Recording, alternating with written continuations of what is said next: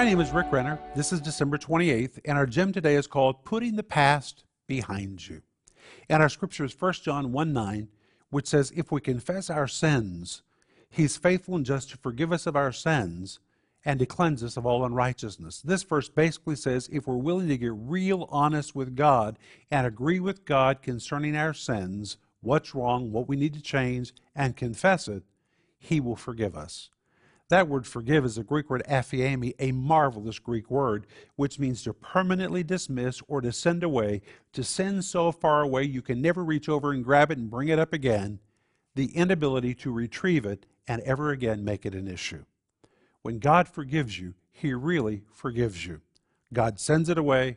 As far as the east is from the west, that's how far He has removed your transgressions from you when you confess your sin.